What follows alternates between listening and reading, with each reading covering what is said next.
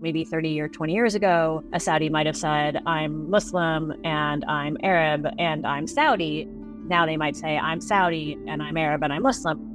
They're trying to radically refashion their country and they need help from the best experts in the world. Do you want to have your country's people be disqualified from that because of some essentially antiquated point of view about how countries work together?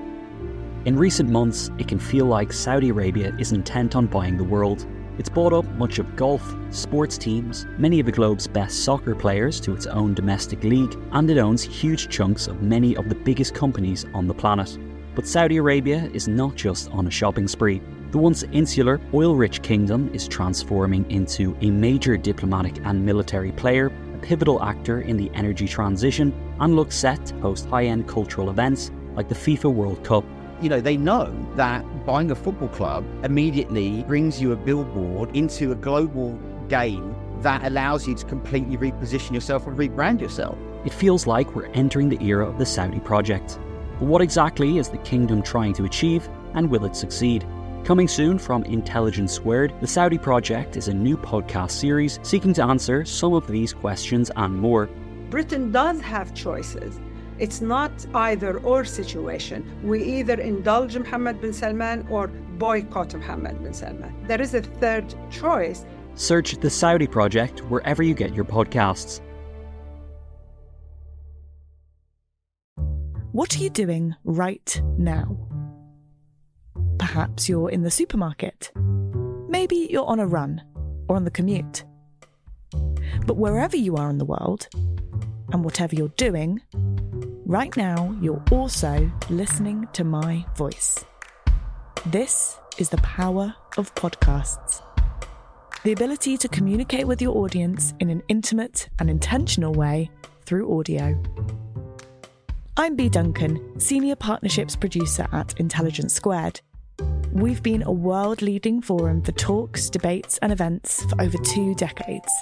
And we also use our cutting-edge curation, creativity and editorial expertise to elevate your brand to new audiences with podcasting. Intrigued? To find out what we can do for your organisation, book into a free consultation with me today. Find out more by going to www.intelligencesquared.com/partnerships.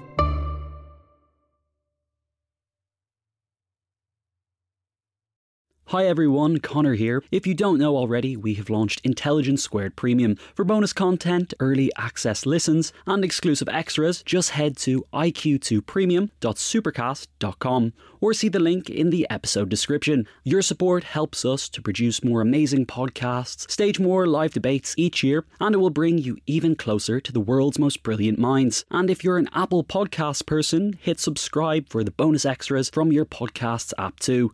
Thanks again for all your support. Welcome to Intelligence Squared. I'm Connor Boyle. Today on the podcast, we're joined by Sir Lawrence Freedman to look back at a range of conflicts from the Cuban Missile Crisis to Russia's wars in Chechnya and Ukraine to understand the tension between military decision-making and civilian priorities.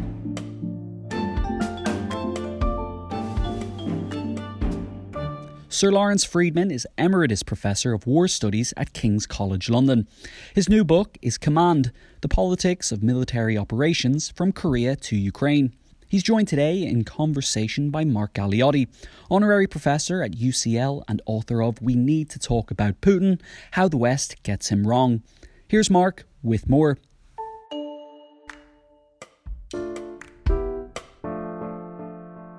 Well, hello and welcome to this Intelligence Squared event with Sir Lawrence Freedman. He's, I think it's fair to say, the UK's leading expert in strategic studies. He is an award-winning author who clearly has been very much in demand in this past year because of all the developments and then the eventual invasion of Ukraine.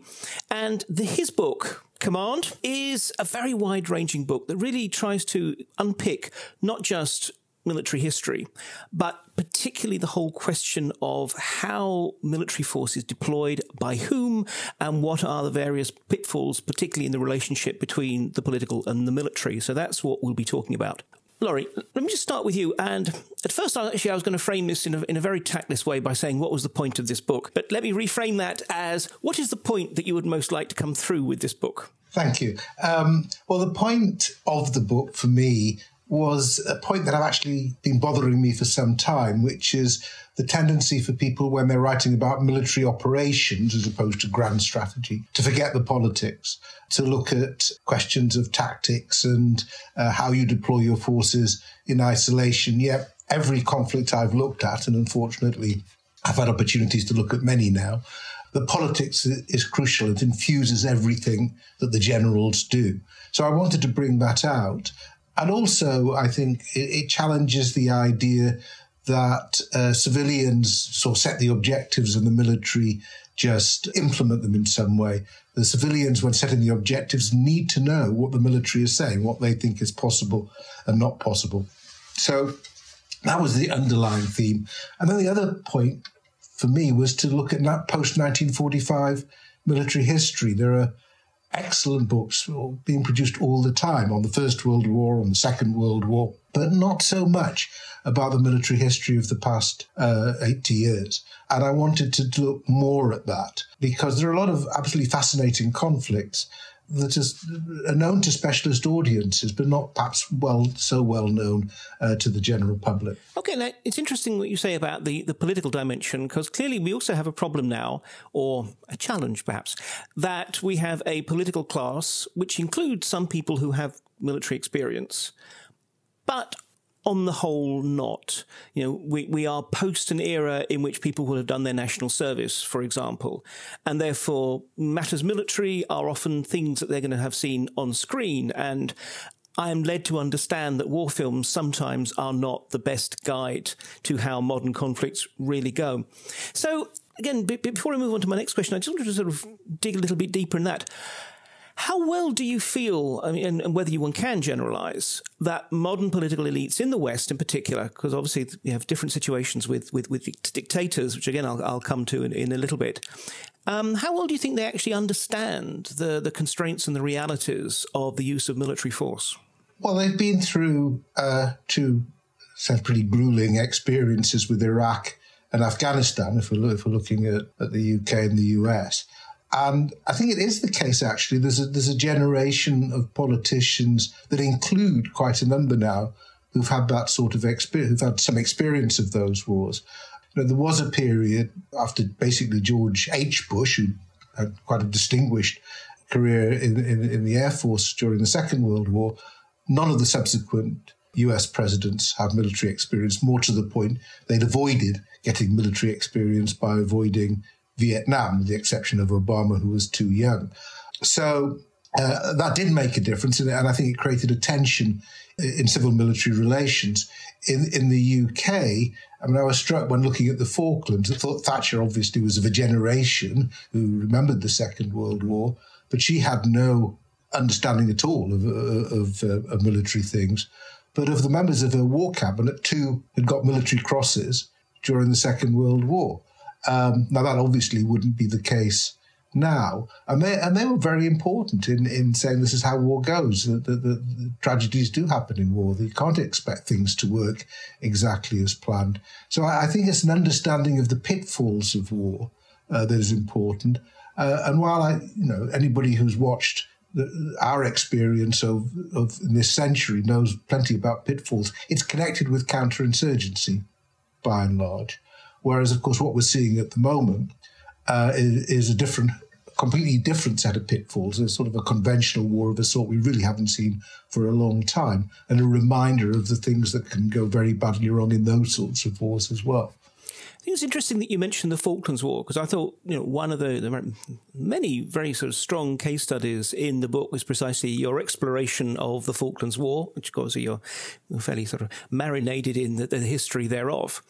And again, the interesting juxtaposition in that, on the one hand, we had Margaret Thatcher's essentially civilian cabinet, though obviously, as you say, with people with experience, actually seeming to understand the realities of what they were taking on a lot better than a military junta full of people wearing uniforms.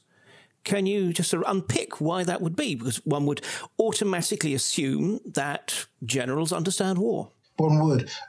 So I think on the British side, it's because there was a degree of deference to the Chief of Defence Staff, Admiral Sir Terry Lewin, who did understand naval warfare. He'd also had seen experience during the Second World War. And basically, he was very careful to give advice to the War Cabinet to get their judgments, but actually they left a lot to him. And he used the authority carefully and more so successfully. And he had a series of quite experienced admirals below him.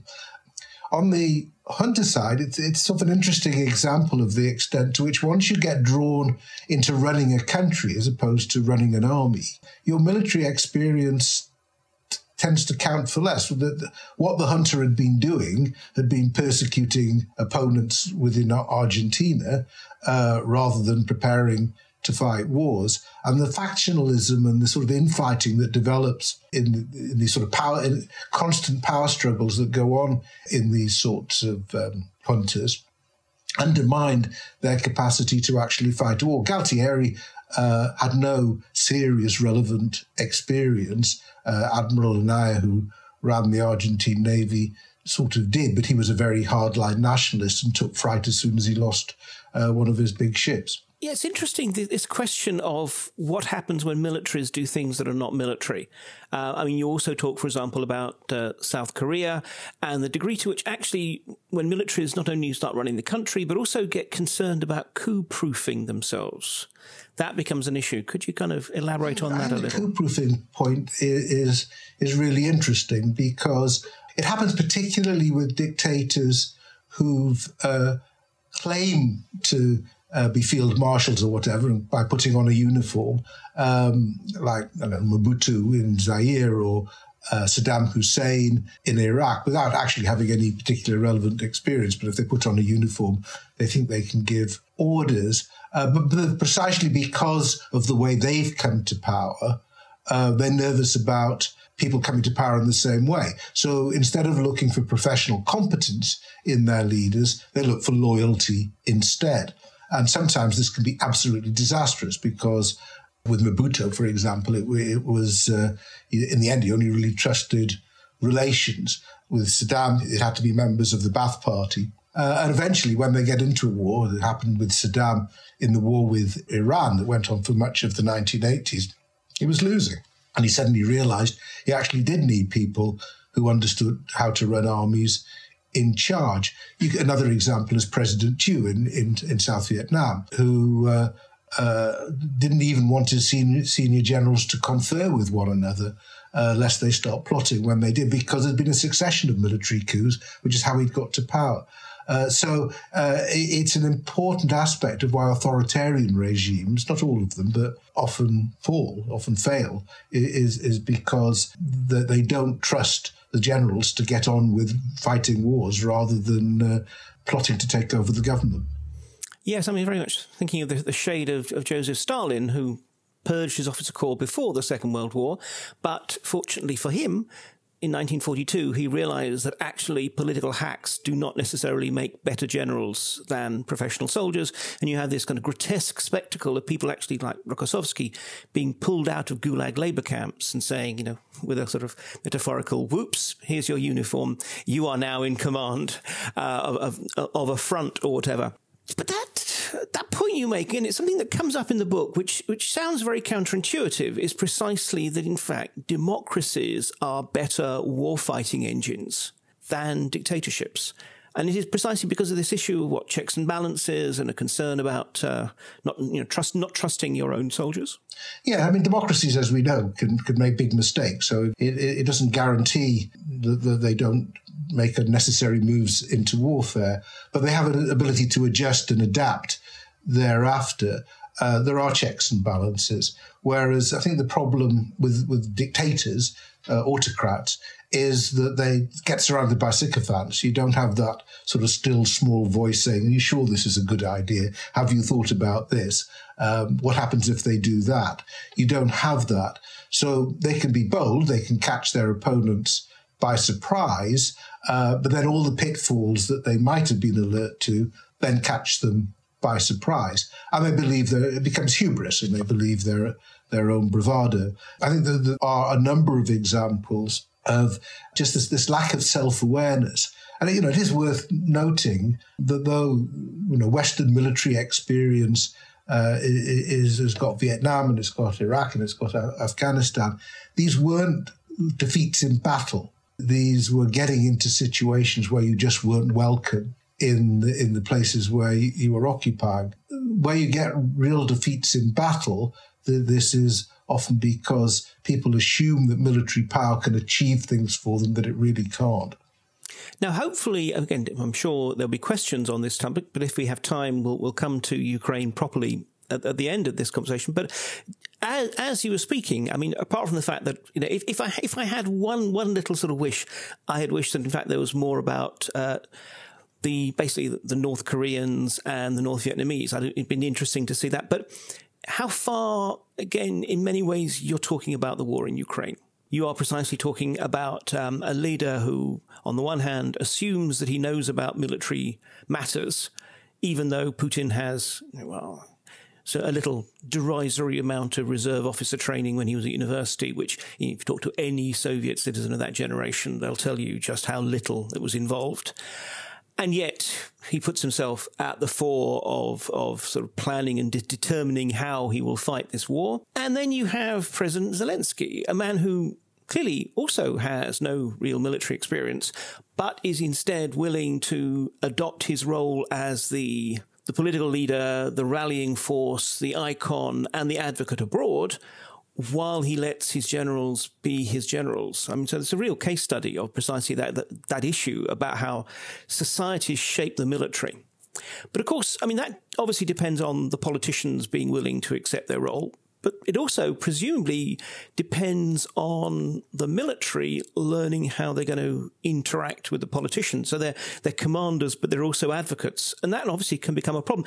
There's a very nice little vignette in your book. I mean, we talk about this clearly a lot also in the context of the French wars of, well, I was going to say colonial wars, but really they were decolonial wars. But particularly Wes Clark in Kosovo. And the point when sort of he gets his sort of furious response, the Secretary of Defense asked me to give you some verbatim guidance. So here it is. Get your, expletive deleted, face off the TV. No more briefings, period. Oh, that's it. Is there an issue now that we have also a kind of not a generation, but let's say a particular cohort of military officers who precisely, they do understand the political context. They are media savvy. They know how much the camera loves to see some craggy-faced guy in camouflage, and use that precisely to try and get the politicians to do what they want. Well, it is an issue, and it's been an issue particularly in the American system. It's happened a bit in the UK, but it's more in the American system. There's one particular example in when Obama came to power, and he was under pressure to do something about Afghanistan. And it was a difficult one for him because he'd made a name for himself by denouncing the war in Iraq, but he sort of described Afghanistan as a good war. Yet actually, when he arrived, it was clearly not going very well. And Stan McChrystal was put in charge. General Stan McChrystal was put in charge of trying to find a way forward in Afghanistan, and he came up with a plan that was going to involve tens of thousands extra troops going to Afghanistan.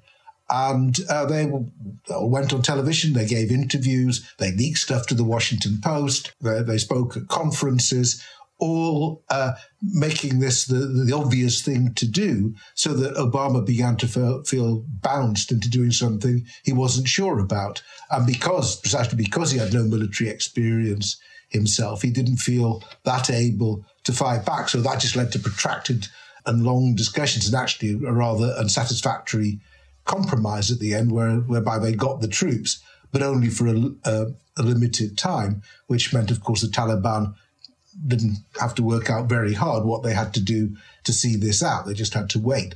So that was a very good example of the military getting ahead of themselves. I mean, you mentioned the French decolonial wars, the wars of national liberation for the Vietnamese and the Algerians. So in the case of Algeria, the French army felt they'd won. They'd suppressed the FLN.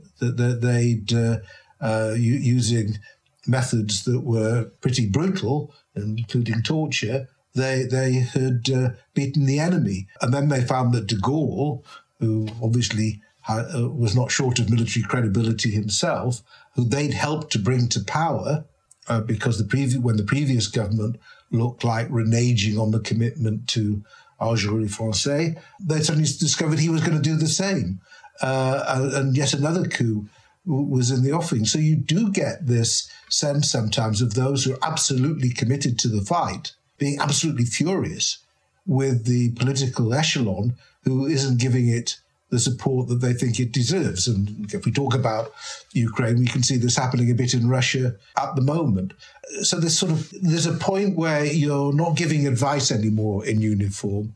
You're moving beyond giving advice to thinking, actually, you could do the political job better. And that's what leads to coups, or can lead to coups. Yeah, and that creates this interesting sort of issue about the fact that, obviously, this book's called Command, which implies a very sort of rigid chain of command.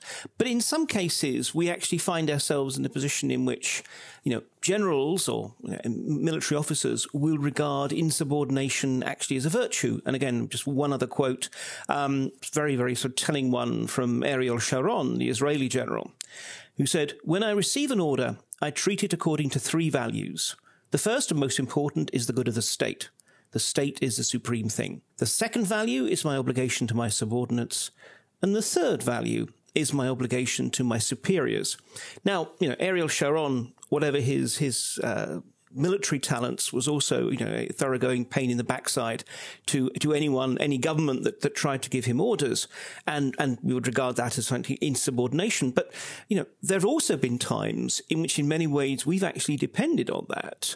Whether it was Lieutenant Colonel Petrov, wasn't it, in 1983, a Soviet sort of officer in a nuclear missile silo who decided that actually this didn't look like an American missile attack and chose to ignore rules, or whether it's Mike Jackson at Pristina airport when facing Russian paratroopers in Kosovo in the middle of the Balkans War, and actually telling, again, Wes Clark that he isn't going to start World War III for him. Where's the balance?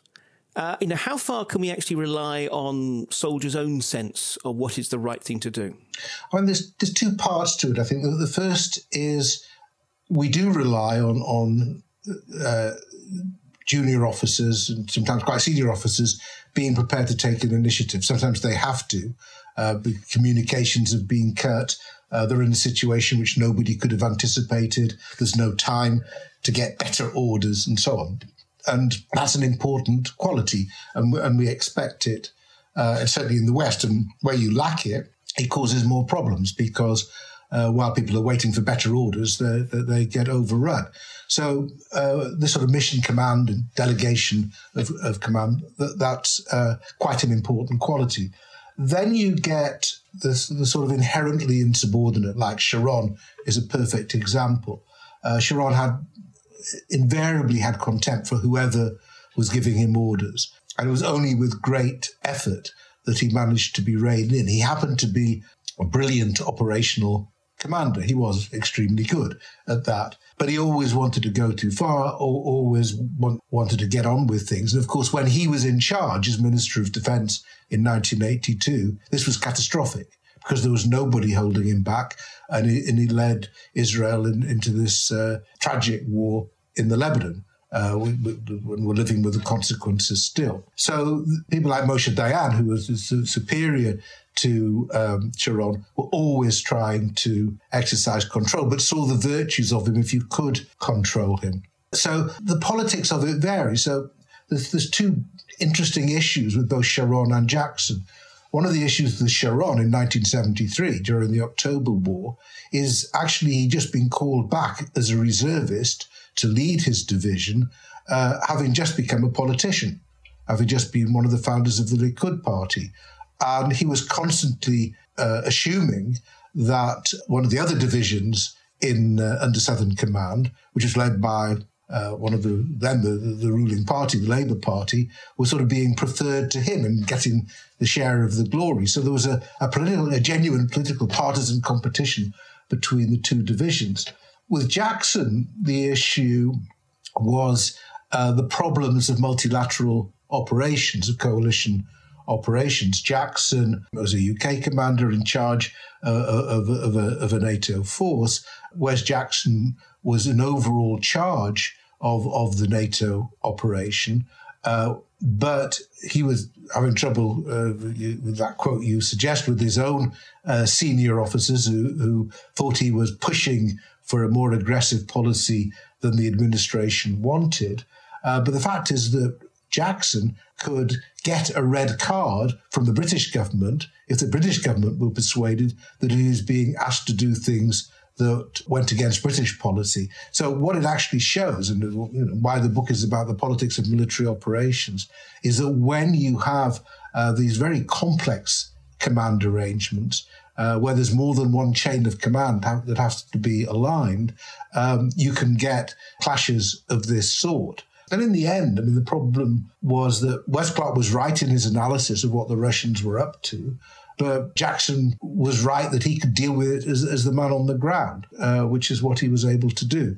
Although I don't think it was ever close to World War III, as his little outburst suggested. Just a reminder, you can support Intelligence Squared and get even closer to the world's most brilliant minds by signing up for Intelligence Squared Premium. Head to iq2premium.supercast.com or see the link in the description to get started. And Apple folks, we've got you covered too. Hit subscribe for some bonus extras on your podcast app. Thanks for all your support. No, but it is amazing what sharing a bottle of whiskey with your Russian oppo actually can help as a means to achieving some kind of battlefield détente. I want to go into actually talking about actually how in the future command may change, but obligatory little reminder, do by all means, if you have any observations, people would like to tweet out, remember, use the hashtag IQ2. And likewise, we're getting some interesting questions coming in, but if you'd like to place your own question, just use the Ask a Question, logically enough, tab at the bottom of the screen. Anyway, yes, the future. One of the interesting things is that when I was reading the book, I was wondering how far the changes in technology and notions of war in this quite extraordinary 80-year period, how far they would change. And obviously some things they change a lot, particularly obviously the advent of nuclear weapons. And others on the human dimension actually are still very, very similar and familiar. So really I just wanted to kind of look at three aspects of how war seems to have changed and is changing, and see how you felt this affects not just the nature of command, but also the usability of military force and so forth. And the first one is everything's so damn fast these days. On the one hand, you've got now commanders back in their bunkers who are watching real-time video feeds from soldiers' helmet cameras and drones and everything else, temptation to micromanage and such like. But so, on the one hand, unparalleled levels of information on the battlefield. But also, on the other hand, things just are happening very, very quickly, not just the speed at which things move, but essentially the political environment can also change. How far is that making command in a sort of strategic top-down sense harder or even impossible, or quite the opposite? Does it make it easier when actually every sergeant can metaphorically have a colonel breathing over his shoulder? Yes, I think it's one of the most important changes. It's different. It has pluses and minuses, and it partly depends on sort of common sense of those in these situations. So, if you go back to the first couple of decades after the Second World War, communication technology hadn't changed. Even if you go up to the Falklands, there were enormous difficulties in secure communications between parts of the fleet, so that Jeremy Moore, who was on the QE2, the land commander, traveling to the South Atlantic, the secure communications just went. So he was almost incommunicado during a critical part of the war. 10 years later, in Desert Storm, then you're starting to see the impact of communications technology affecting both the media coverage of the war and the close interaction between the national capital and the generals, and between the generals and the junior officers. Under Obama, you have him sitting around with his National Security Council watching the operation to take out bin Laden. So there's enormous changes over this period. Now, one of the issues is, and you actually, again, keep on coming back to it, we saw it in the early stages of the current war, is it's fine until your communication links get broken, and that can happen, and they can get disrupted. So a lot of effort now goes into disrupting these communications link, cyber attacks as well, or inserting fake news into all of this. So, as you have written yourself, all of this can be weaponized, and so it can confuse the information environment as well as give you clarity. It also, as you indicate, it can mean you can have both the strategic corporal, a very junior officer, suddenly finds themselves, because of the nature of the conflict, with big decisions to make and not really time to ask anybody else how to do it. But the tactical general who's watching there saying, interfering without necessarily appreciating all the factors at work. They can see so much, but maybe they can't see how tired the soldiers are, the difficulties they've been having with logistics. There's all sorts of things that they may just not appreciate, even though the video feed's working well. So it's a complicating factor. I'd say the situation awareness of a modern commander is extraordinary potentially now, and something that the sort of commanders in the world wars could have only dreamed about in terms of what they can know. But again, if you're following the current war, as you know, an awful lot of people have got situational awareness and are putting stuff out on Telegram posts and other social media, which isn't so good for operational security. So it's an incredibly complex operational environment. I think it is one of the things that's changed probably more than anything else over this period, other than nuclear weapons, which I think you're right to highlight as the big one. Okay, then how about drones? I mean, I remember from my own time as when I was a professor at New York University, and one of my students was an ex-American drone pilot, and hearing sort of surreal tales of being at a undisclosed location in the Midwest, sitting in front of a screen and killing people on the other side of the world. One of the things that people worry about with drones is precisely that it basically takes that jeopardy of putting your own boys and girls into the battlefield out of the equation, and it might make politicians much more keen on warfare if they think they can basically do it where none of their people are going to be at risk. It's just all these various kind of robots. But again, when it comes to command and this whole issue of the interaction of the military and the political, I mean, how far do you think the drone is going to change that, or is it not? Is it just going to continue to be just an annex, just like the helicopter or whatever?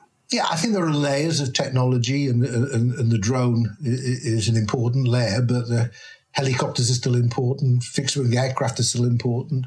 So it adds its most important role in big warfare is surveillance. If you want your artillery to pick out targets, it's quite helpful to have something loitering around that can identify the targets that need to be hit as quickly as possible. But they can carry their own weapons now. And of course, I think drones gained this sort of attention and what your student was telling you from that period in the war on terror, as we call it, in Afghanistan and Iraq, but also in Yemen, Somalia, and other places as well, West Pakistan, where you're in anti-terrorist operations, essentially, and you find a group of people who you believe to be up to no good, and you can kill them. Now, that contains lots of dangers, of which the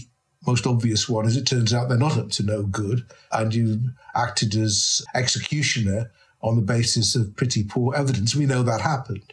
On the other hand, it may save a lot more lives than sending a great number of patrols out in trying to take these people and check out what they're actually doing. I mean, you often wonder what would have happened if drone technology had been working as it later was working, even after 9/11, if they could have just taken out bin Laden there and then. What happened afterwards might have been a lot better for everybody. So there are trade-offs in all of this. But there was concern that you were getting to this sort of virtual war. Again, it's something that was very clear during the Obama administration, where Obama was essentially signing off on these sort of targeted killings, trying to give them a sort of veneer of legality. I think that was a very specific set of circumstances. It's still going to be relevant in forms of guerrilla warfare or anti-terrorist campaigns. But I think we've seen in the current war that drones are important, and they carrying weapons or just being used for surveillance, but they don't win wars all by themselves. And I suppose the final point to note, which is relevant to the idea of autonomous weapons, but the idea of machine learning, that these robotic systems will not go out being handled by somebody thousands of miles away, but actually will start to take decisions on their own because they can. I think we're some way away from that. What you are seeing already is very tactical decisions. I mean, a good example is something like Iron Dome, the Israeli defensive system, where incoming rockets are identified, those that are likely to hit something important are picked out, available systems to take them out are noted, and they're sent off all in seconds, which individuals couldn't do. So you're seeing that sort of thing, and that area of depending on machines to manage tactical situations could well increase. Mm-hmm. Thank you. Well, look, we've just got a couple of more minutes before I head to audience questions, and I'm seeing them already sort of racking up. But nonetheless, let me indulge myself in those 2 minutes and ask you a question, therefore, that sort of, I think, will segue into most of the questions which are, at the moment, seem to be about Ukraine. Is, obviously, this war is unfortunately not yet resolved, but insofar as we have seen it now, one can see examples of tactical innovation. We have seen examples of some phenomenal Russian blunders. What do you think, though, in a way, moving aside from just the individual situational thing, what, if anything, do you think the Ukraine war is telling us that is new or about changing face of combat and command? In some ways, surprisingly little. I think a Second World War commander, would be surprised by a lot of the technology, but by and large would understand what was going on. He'd understand the folly of getting fixated by trying to take particular cities, of ignoring the possibility of encirclement. A reminder that logistics is critical in all wars, that you always use up more ammunition than you expected to use. All of these things I don't think are that surprising. I think what has been surprising in some way are the things that we expected to see, which we've seen less of. I mean, there were cyber attacks by Russia right at the start, but they were not successful. And there was, Microsoft claims to have made a big difference here, but whoever did it, they were seen off. Air power, which has been one of the main features of combat, certainly involving the West over this period, has been there, but surprisingly less prominent than one expected. Before the war started, I was being told that this was going to make all the difference on day one, that the Russians would come in and take out all the Ukrainian air power, and Ukrainian aircraft are still flying. So I think that was surprising. But I think actually it's, in some ways, in some terrible ways, it's quite an old-fashioned sort of war. And and the lessons are pretty timeless lessons in many ways. It matters what you're fighting for. It matters with your logistics, keeping your people supplied. The quality of political leadership makes a difference. Now, Zelensky is operating on an international stage, but, you could see when he was making his pitch to the British House of Commons, for example. He knew exactly to pick up on Churchill in making his points. So I think it's less surprising, and I think that's one reason why I would say a knowledge of military history has been really quite helpful in this war. It makes you less surprised by things than if you're just thinking of the counterinsurgency campaigns with which we became more familiar because of Iraq and Afghanistan. Absolutely, and obviously it is crucial that everyone study history. Let's move to audience questions, and just a reminder, do tweet using the hashtag IQ2. A lot of questions on Ukraine, so I'll start with a couple of them. First, President Biden has said, this is from Oliver, President Biden has said that he doesn't want a new Cold War. But do you think there could be some political advantages for the US in having one, for example, having an external enemy? And I'll just tack on to that, are we in a new Cold War?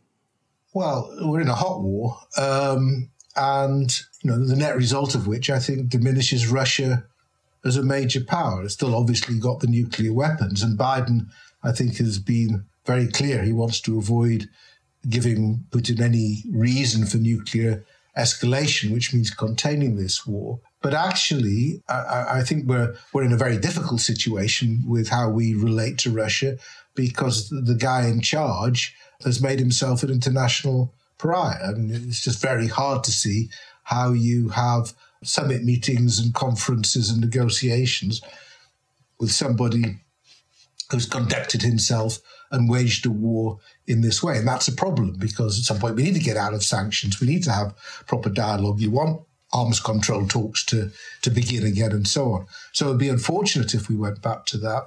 But, sometimes things are set in motion that is very hard to extricate yourself from.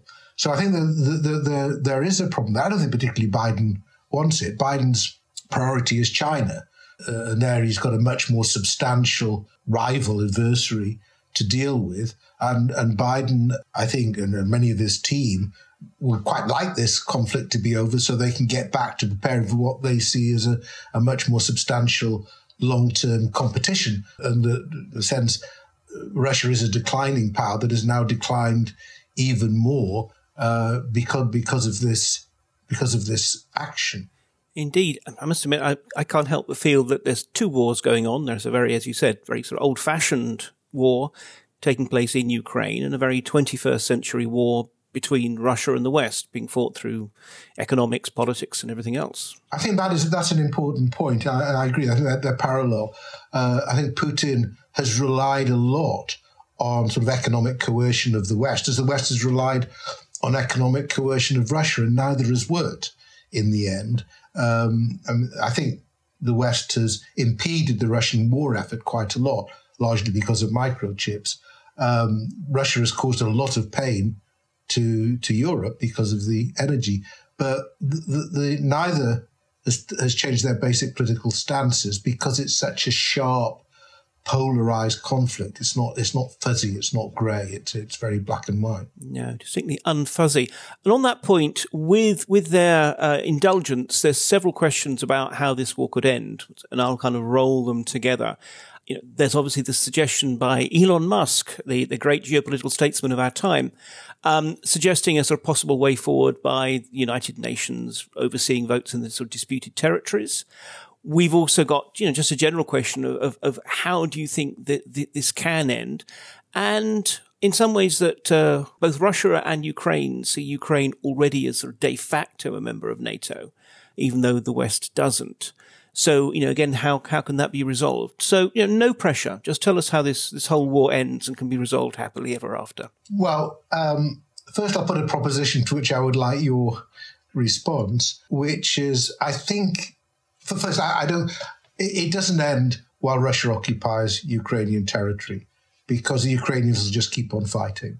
I think, given everything that's happened to Ukrainians under occupation, they're not going to be satisfied while any Ukrainians are seen to live under occupation, while Putin, by this sort of foolish annexation, just at the point where he was about to see territory taken away from Russian control, has made it much harder for himself, because now he's giving away what he claims to be Russia. So actually, it needs Russia to acknowledge defeat, I think, and that's not an easy thing.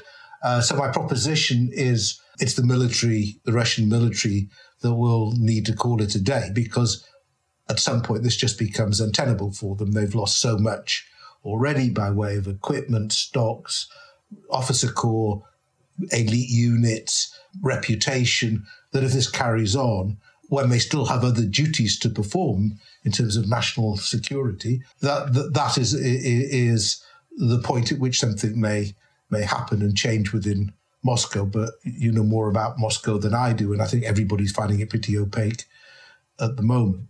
The second point is there will have to be negotiations at some point, because there are still issues to be sorted out.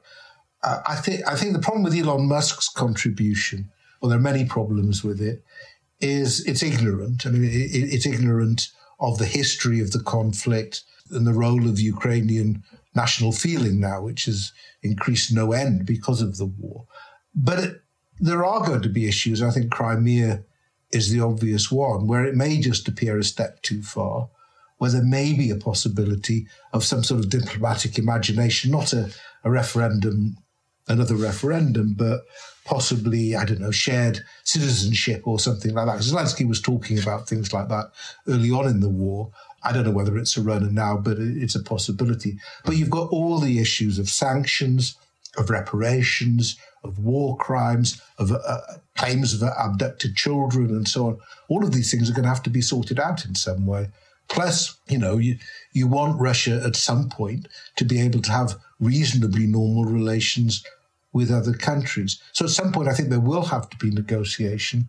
What I don't think works is a negotiation that will come in before the fighting has produced a more decisive result. I think this has just been too brutal and too vicious for that to work. It might have worked earlier on, but I don't think it works now. On the NATO point, well, if Ukraine was a member of NATO, NATO would have been fighting this war. But it isn't, so they're not.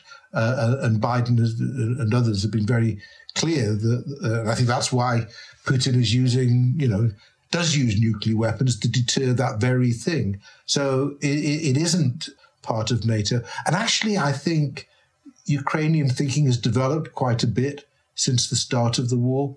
I don't think membership of NATO is the be-all and end-all that they might have thought. I think what they're looking for is security guarantees from individual countries, which is a different matter, and then just building up their own capabilities so the Russians don't try anything so stupid again.